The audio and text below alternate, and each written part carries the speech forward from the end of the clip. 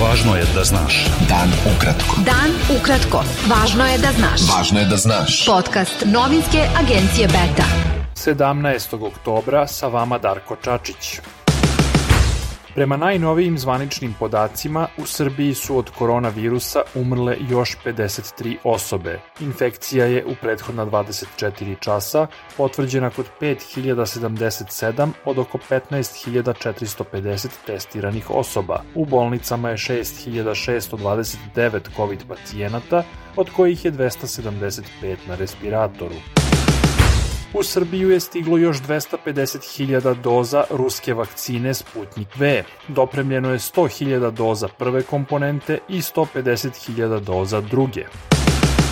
Vojnici KFOR-a su danas napustili administrativne prelaze Jarinje i Brnjak na severu Kosova u skladu sa dogovorom Beograda i Prištine od 30. septembra, kojim je privremeno rešena kriza izbila zbog zamene registarskih tablica.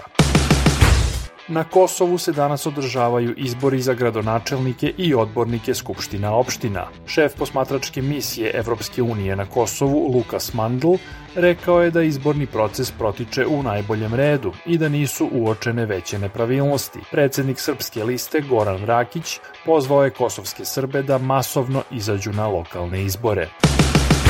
Građani Negotina i Mionice danas biraju lokalne skupštine. Opoziciona narodna stranka saopštila je da je policija tokom izbora u Negotinu protivzakonito privela 10 njenih članova.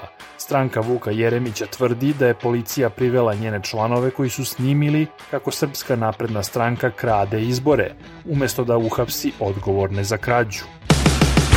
Potpredsednica stranke Slobode i pravde Marinika Tepić pozvala je Evropsku uniju da prestane da koketira sa režimom Aleksandra Vučića dok ne bude prekasno, navodeći da je Srbija već na pragu građanskog rata. Na međunarodnoj konferenciji evropskih socijaldemokrata u Cavtatu, Tepić je rekla da Brisel gotovo 10 godina ćutke gleda na paralisano pravosuđe, politiku bezakonja i golu silu kojom upravlja Vučićev režim, dok podrška građana Srbije članstvu u Uniji konstantno opada.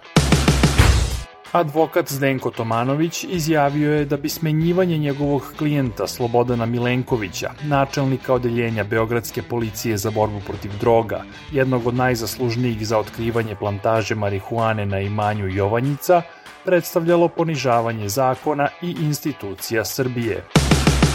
Ministarstvo odbrane Srbije je znalo da se u čačanskoj fabrici namenske industrije Sloboda, u kojoj su 3 osobe povređene pre 4 meseca u seriji eksplozija, skladište zapaljive materije mimo propisa, pokazala je dokumentacija koju je portal Pištaljka dobio od uzbunjivača. Beta. Dan ukratko. Budi u toku. Srpski član predsjedništva Bosne i Hercegovine Milorad Dodik najavio je da će posebna sednica Skupštine Republike Srpske, na kojoj će biti poništene saglasnosti tog entiteta na formiranje zajedničkih institucija Bosne i Hercegovine, biti održana 26. oktobra. Cetinski manastir je upisan kao svojina mitropolije Crnogorsko-primorske Srpske pravoslavne crkve, potvrdila je Uprava za katastar i državnu imovinu Crne Gore. U Parizu je održan komemorativni skup povodom 60. godišnjice masakra alžirskih demonstranata na obali Sene. Francuski predsjednik Emmanuel Macron osudio je masakr kao zločin koji se ne može opravdati. On je postao prvi predsjednik Francuske koji je učestvovao u komemoraciji ubijenima u akciji parijske policije na demonstracijama protiv francuske vladavine u Alžiru, tadašnjoj koloniji. Bivši američki predsjednik Bill Clinton otpušten je iz bolnice u Kaliforniji, gde je proveo 5 dana zbog urinarne infekcije. Na najnovijoj svetskoj rang listi milijardera prvo mesto zauzeo je inovator Elon Musk, osnivač kompanije Tesla. Bogatstvo Muska sada vredi koliko i celokupna imovina Billa Gatesa i Warrena Buffetta zajedno.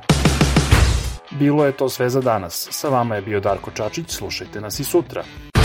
Pratite nas na portalu beta.rs I društvenim mrežama. Važno je da znaš. Dan ukratko. Podcast novinske agencije Beta.